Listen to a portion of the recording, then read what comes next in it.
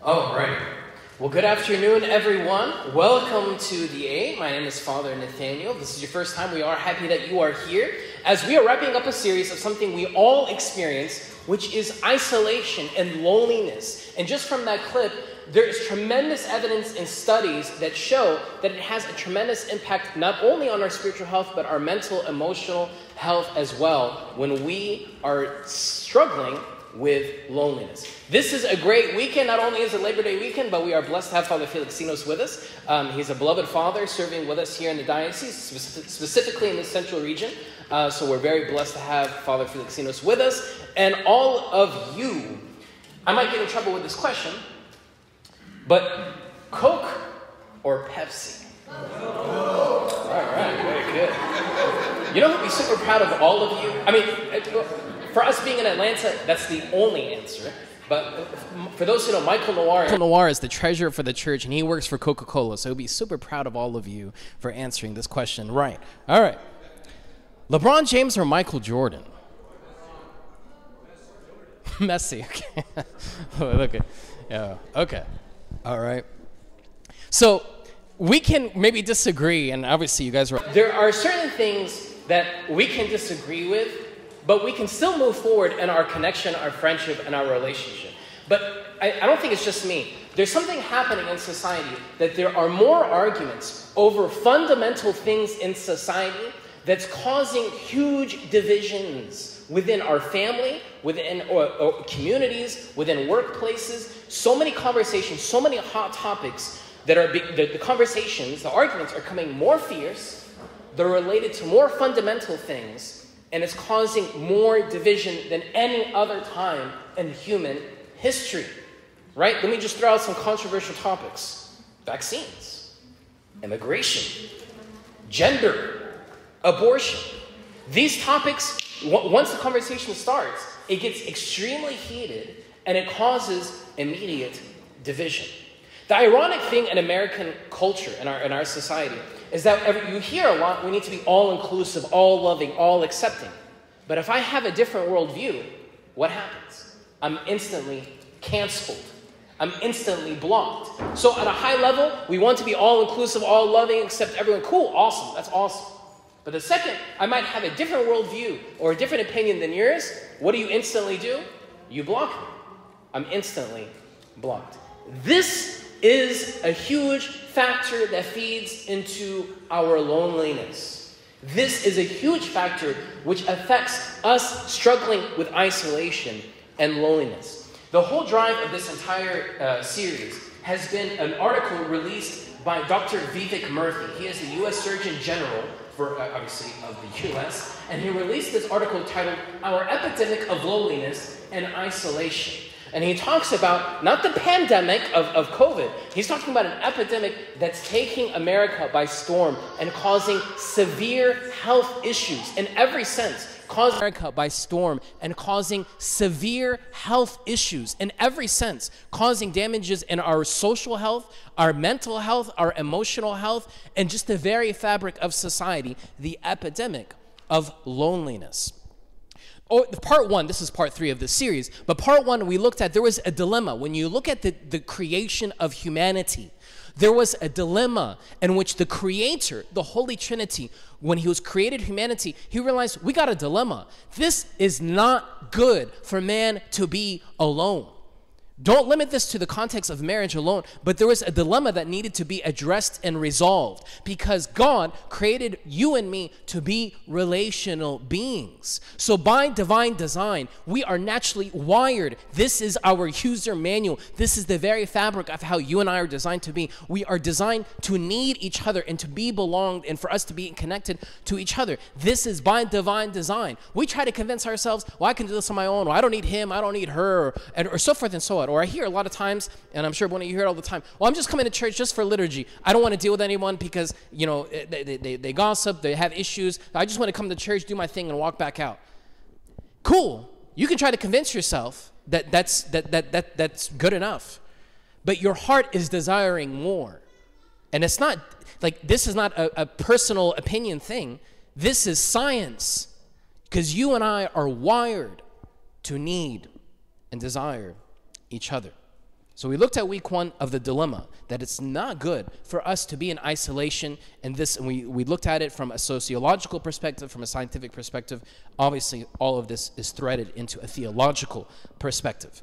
Last week, we looked at the story of King David as being an example of that. For you and I we can relate to this. Sometimes when we reach high success in any aspect of our lives, or we reach failure and we're in the pit, we feel we are distant from everyone.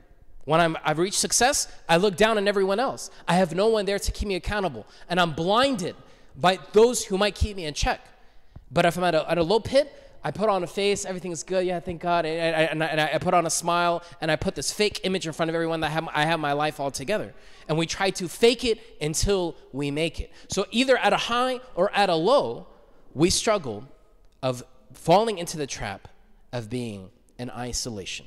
The sweet spot that you and I are trying to strive, maybe you're not convinced, so I can't project that on you. But by divine design, what's the healthy sociological status that we want to reach is interdependency. Not like some people approach dating like, oh, he completes me, or he whatever, and I'm in need of her.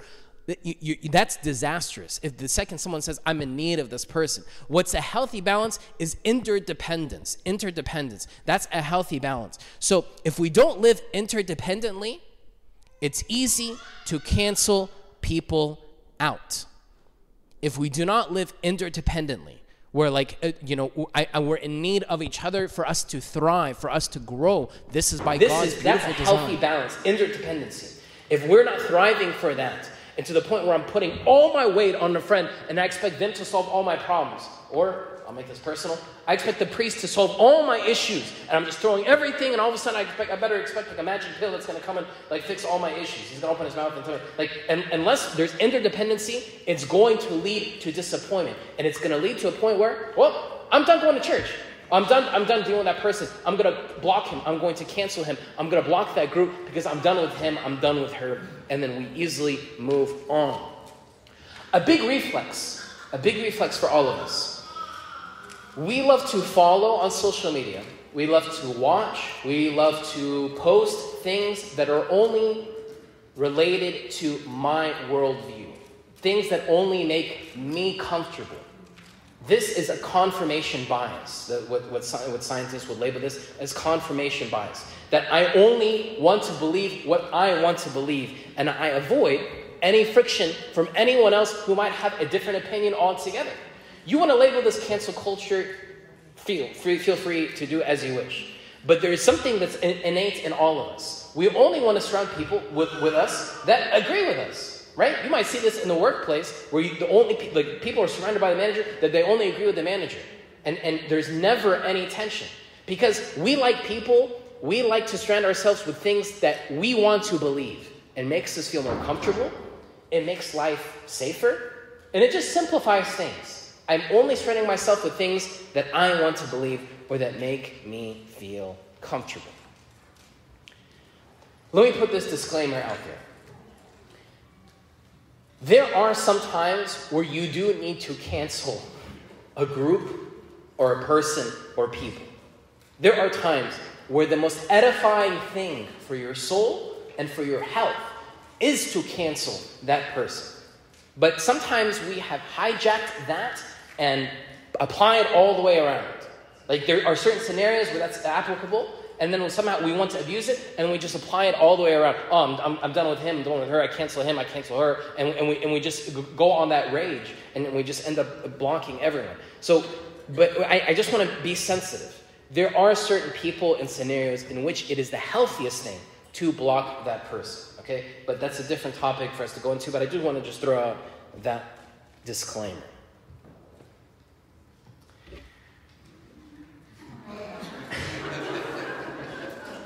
Be honest. Be honest. Be honest. Are you able to have friendships? Be honest. Are you able to have friendships with someone who votes for that other person? No.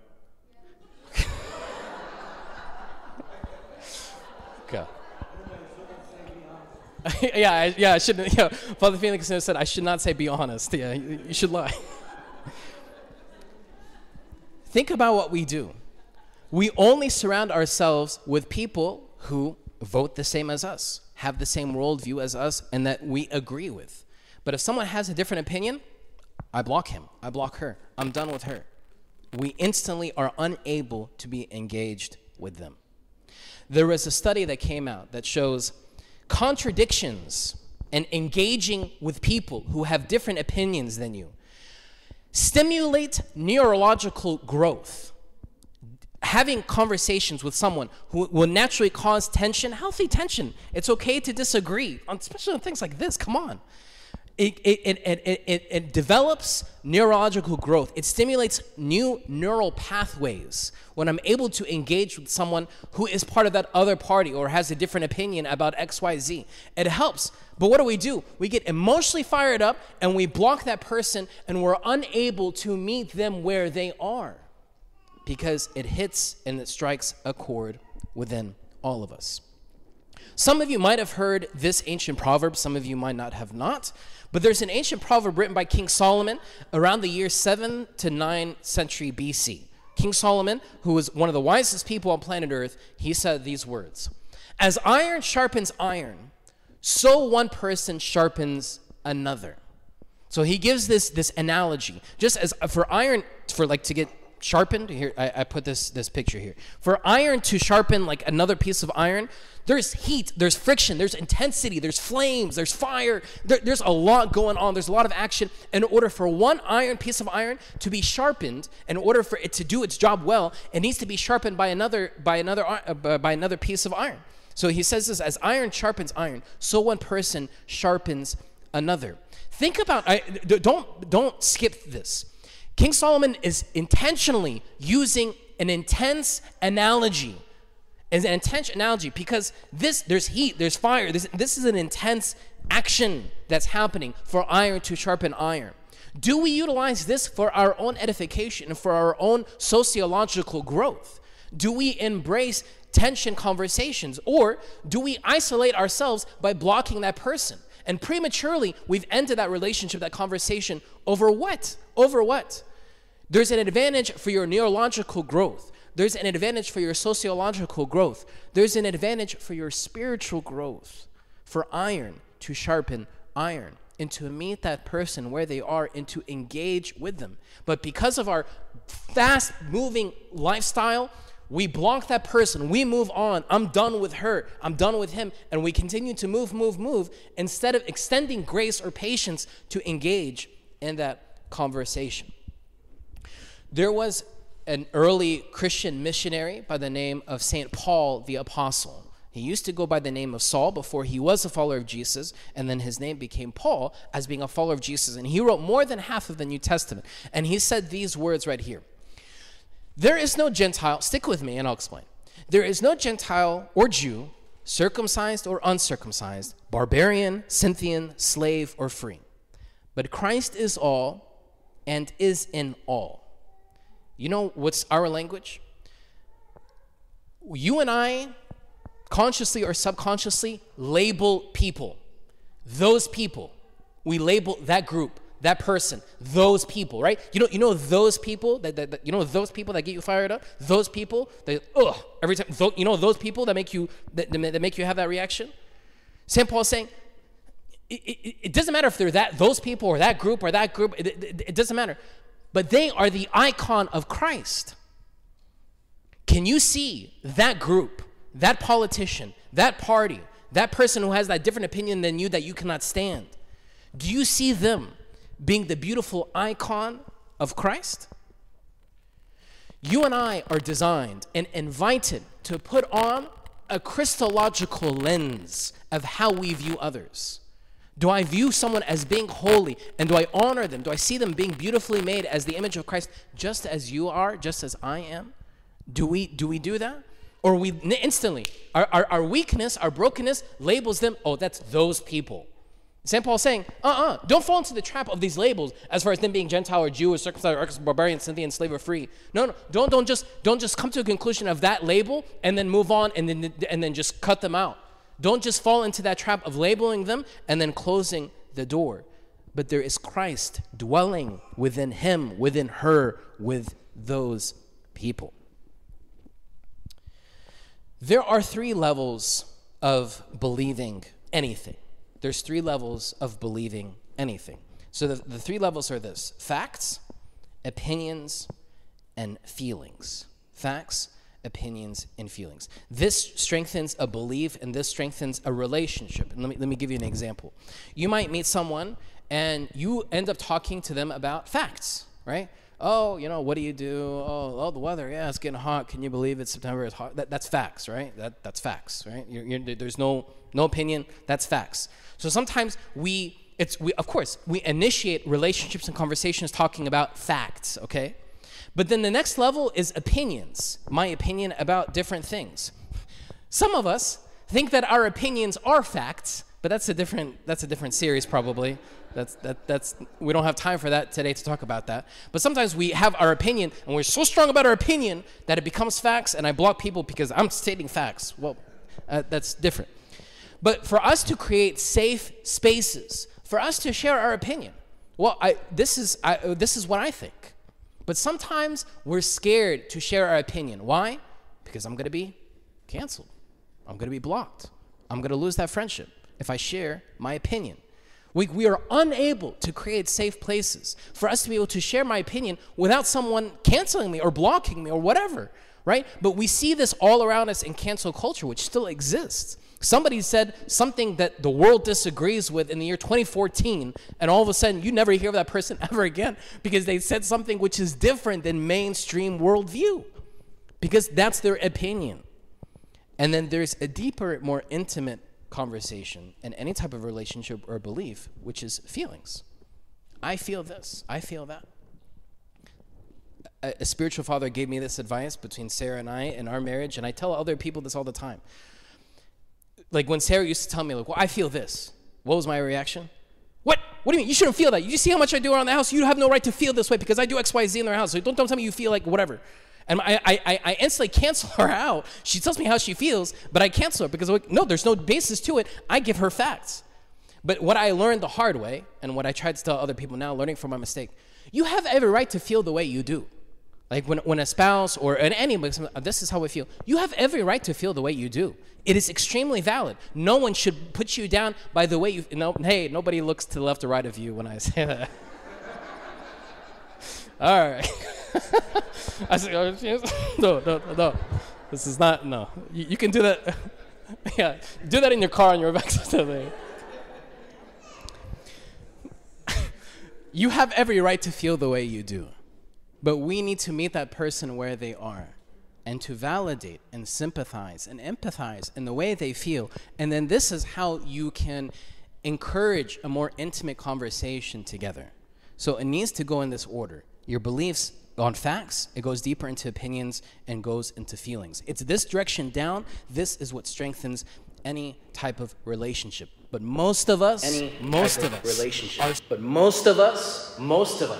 are scared to share our opinion. And I'll be honest, when people share their opinion about, oh, we need to do this in the church, we should stop doing this, whatever, I'll confess.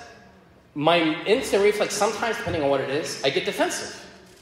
But then I have to praise them. I say, you know what? Thank you for you coming to me and bringing this up to me. And sometimes it's blind spots in who I am. It's because of my weakness, and there's blind spots on who I am as a spiritual father, as a husband. When Sarah brings out something about me, like I'm spending too much time on my phone, or someone says, well, we're doing this in the church, whatever it is, my reflex is to be defensive. But when I put it in prayer, I can suppress that defensiveness, and I encourage, and I say, thank you for being open and honest, for sharing that.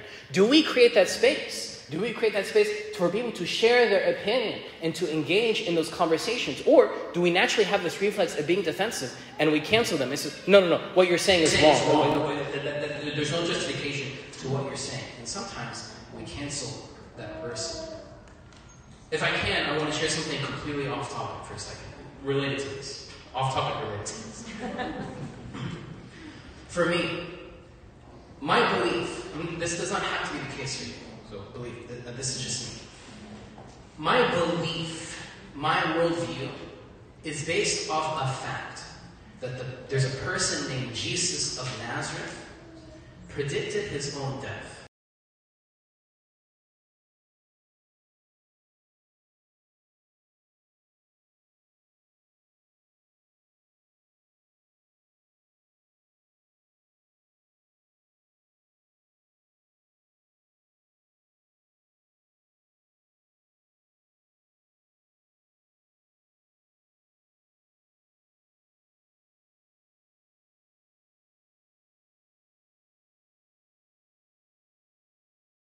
Is based on that one central fact. So if that fact is bogus, then everything else falls apart. But because of the reality of the person of Jesus who predicted his own death, died, and tons of skeptics recorded and documented this reality, to me, this is where my belief begins. This is where it begins, because the reality of that person is my Savior and is the end-all, be-all. In the words of St. Paul, which he's quoting Greek philosophy, in him we live and move and have our being. This is a reality to me because of this one central fact on who Jesus, the God-man, is. Everything else follows from there. Any opinion I have, I go back to the person who is the embodiment of the divine and humanity in one. Any of my feelings, I center that back to that reality, because this is the one who's there to fill in my insecurities, my anxiety, my voids, my pain, my struggles, my weakness. He's there to fill in all of that because of the reality of who he is. But again, this is me. I hope this is you as well, but this is at least what I'm sharing for you. Going back to St. Paul, he gives us these words. He tells us this. Therefore, he tells the people of Colossians this, and this is applicable to you and me. Therefore, as God's chosen people, holy and dearly loved, clothe yourselves with compassion, kindness, humility, gentleness, and patience. I don't need to ask you this question. Regardless of your worldview or where you might stand right now with Jesus, you would agree with this, right? To clothe yourself with compassion, kindness, humility, gentleness, and patience. Yeah, sure. This sounds nice, right? In theory, it sounds nice. But St. Paul is putting emotion and telling them, you are God's chosen people. You have been strategically made and beautifully made. You are elected by God to be the icon of him. You are holy and dearly loved. Put on, clothe yourself. He's not saying be kind, be gentle, be humble. No, he's not saying as if be a little bit of this, be a little bit of that. No, he says clothe yourself, put it on you. It becomes a part of who you are.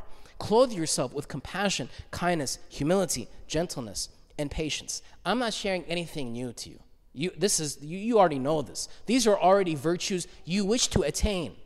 But imagine this is how we moved forward on how we connect with others. Imagine if this was our posture. This is how we went into that conflict, that tension, that argument.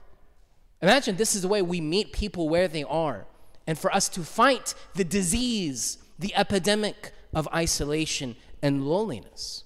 Maybe we're blinded by how we cancel people and how we block people when we move on past that person, that group, but we're done with them because of what he said or because of what she said. What if God is wanting to do something big in you and through you by putting on these virtues? St. Paul also says this. Bear with each other and forgive one another if any of you have a grievance against someone. Forgive as the Lord forgave. This is so emotional. This is so hard to do. This is why when Jesus was teaching his followers how to pray, he gave them a 30-second prayer. And he says, forgive them, Lord, just as you forgive me. The Lord's Prayer, our Father. So he's trying to push us in the direction of forgiving others. This is not a button we press. But if we understand our value and our identity of how we have already been redeemed and restored as God's chosen people, then it's easier for me to move in the direction of saying, yeah, well, the person's weak, and he probably texted me that, and he probably said that. He was probably emotional, or he has other struggles going on, and he ended up just lashing out on me. Then I'm able to build that narrative because I'm able to forgive that person knowing my value and my worth. and who my Savior is to me. This is not easy, believe me.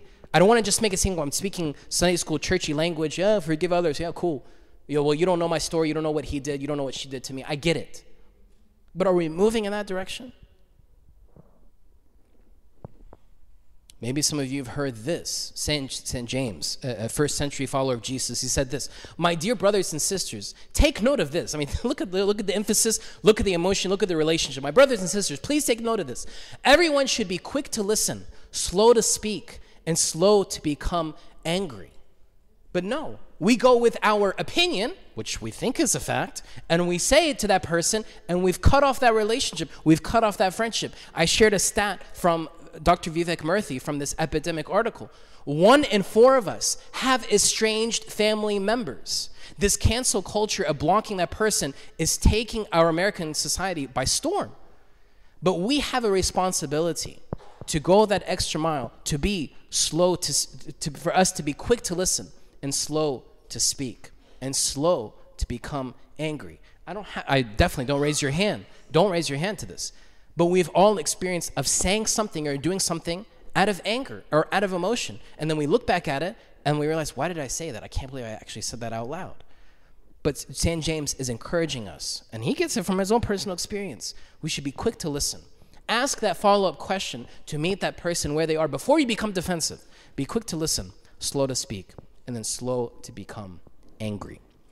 All of this is obviously coming from Scripture, and this is the power of the church in the first century. And this obviously carries on in the first few centuries as well, where St. Gregory the theologian, a church father from the 4th century, he says this, and we pray this liturgically: "The oneness of heart that is of love, may that take root in us." And according to our Coptic tradition, St. Gregory writes these words, and we pray this in the Gregorian liturgy. The oneness of heart that is of love. We want that to take root within us. Not, if you notice, St. Gregory's not saying be loving. No, he's saying we want that to be the root, and then let things come, let the fruit, let the byproduct from that root come out of love. But may the oneness of love may the oneness of heart that is of love, may that take root in us. Dr. Vivek Murthy ends his article as far as the epidemic of loneliness, and he ends it with this: "If we fail to build a more connected society and live more connected lives, we will pay an ever-increasing price in the form of our individual and collective health and well-being. It's our responsibility to shift the trajectory of this epidemic, for us to push forward and meeting people where they are, and to fight, maybe to cancel culture." Maybe some of us feel lonely on where God is in our lives, and even through our hardships and trials in which we go through. I want us to know you are not alone in your own hardship and trial, that there's someone who's by your side, who says, "I will not leave you as orphans. I will not abandon you, but I'm there to lift you up, and he is never far from you and me." Maybe our prayer for today, in addition to how we move forward and meet people, is for you to know that you are not alone in your own struggles of isolation and loneliness. But maybe that first step for us to push past this epidemic and push through is for us to say, "Lord, I'm nothing without you. Take my right hand. By myself, I'm nothing, but you lead me and hold me and take me, because when I'm with you, I'm everything. When I'm not with you, I'm lonely." Maybe that's our prayer today. What I'd love for us to do, I want us to sing a song together. We'll stand and we're going to pray together a song that's close to my heart. Maybe some of us know this, but if you don't, it's okay for us to sing it together. We can stand and let's pray this song together.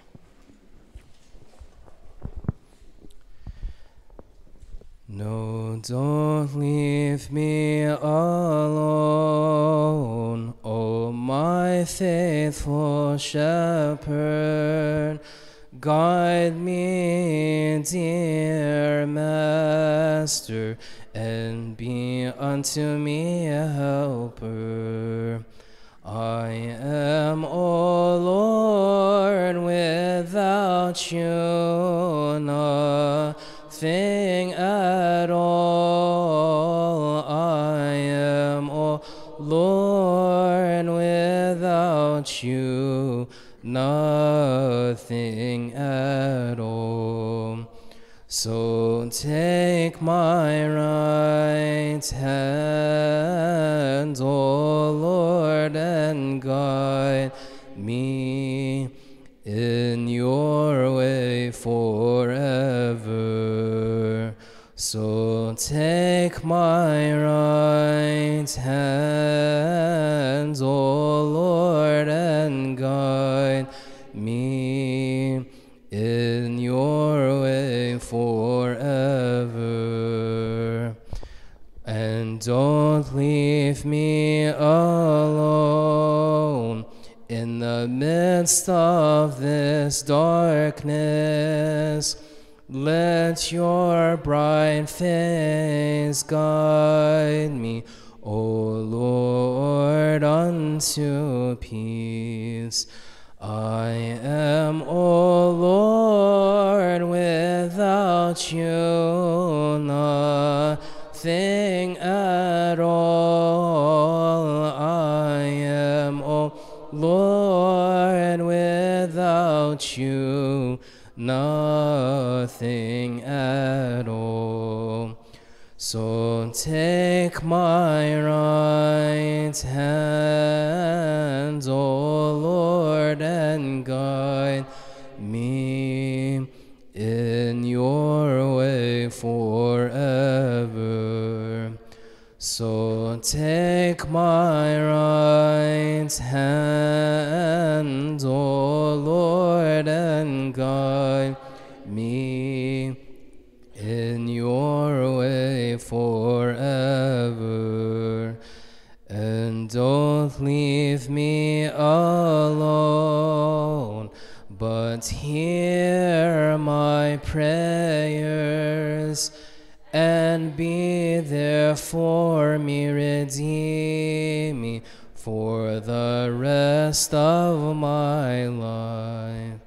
I am, O Lord, without you nothing at all. I am, O Lord, without you nothing at all. So take my right hand, O Lord, and guide me in your way forever. So take my right hand, O Lord, and guide me in your way forever. No, don't leave me alone in the midst of this world, but come quickly, O Lord, and take me to heaven. I am, O Lord, without you nothing at all. I am, O Lord, without you nothing at all.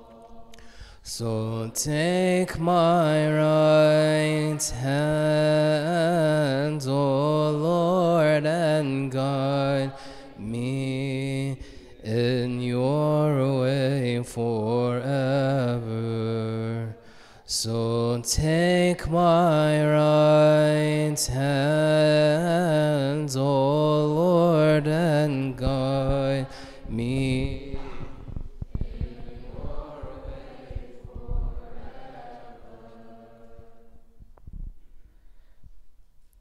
Thank you, God, for giving us this time to spend with you and to hear your words through Abuna and learn from you. And knowing that we are not alone in this world and we have no reason to fear and we don't have to one to trust and give him our right hand to lead us in this life except you. May the Lord give us all the faith and trust and hope to be with him forever and make us worth to pray thankfully, Our Father who art in heaven.